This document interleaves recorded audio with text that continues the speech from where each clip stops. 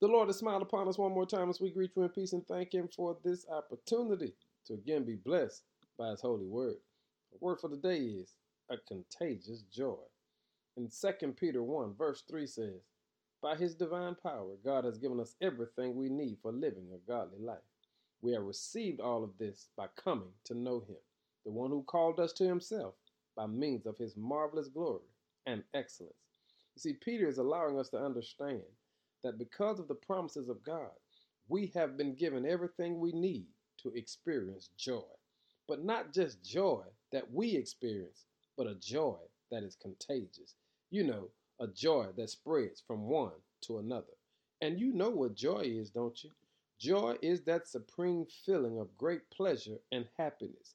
And every child of God, because of the promises of God, ought to be able to be joyful in such a way that you become contagious. Here's what I'm saying. You have been promised to be able to live in the divine nature of Jesus, which is to say, you have everything you need to spread joy. Why? Because you have the power to create a system that God is pleased with. Here's what I'm saying. You don't have to look for anyone else to do it.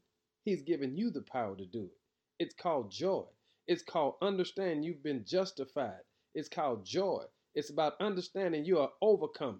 It's called joy because you understand that God is yours. I'm saying to you today, be contagious in your joy and let somebody else know whatever you need, God has already provided. Why?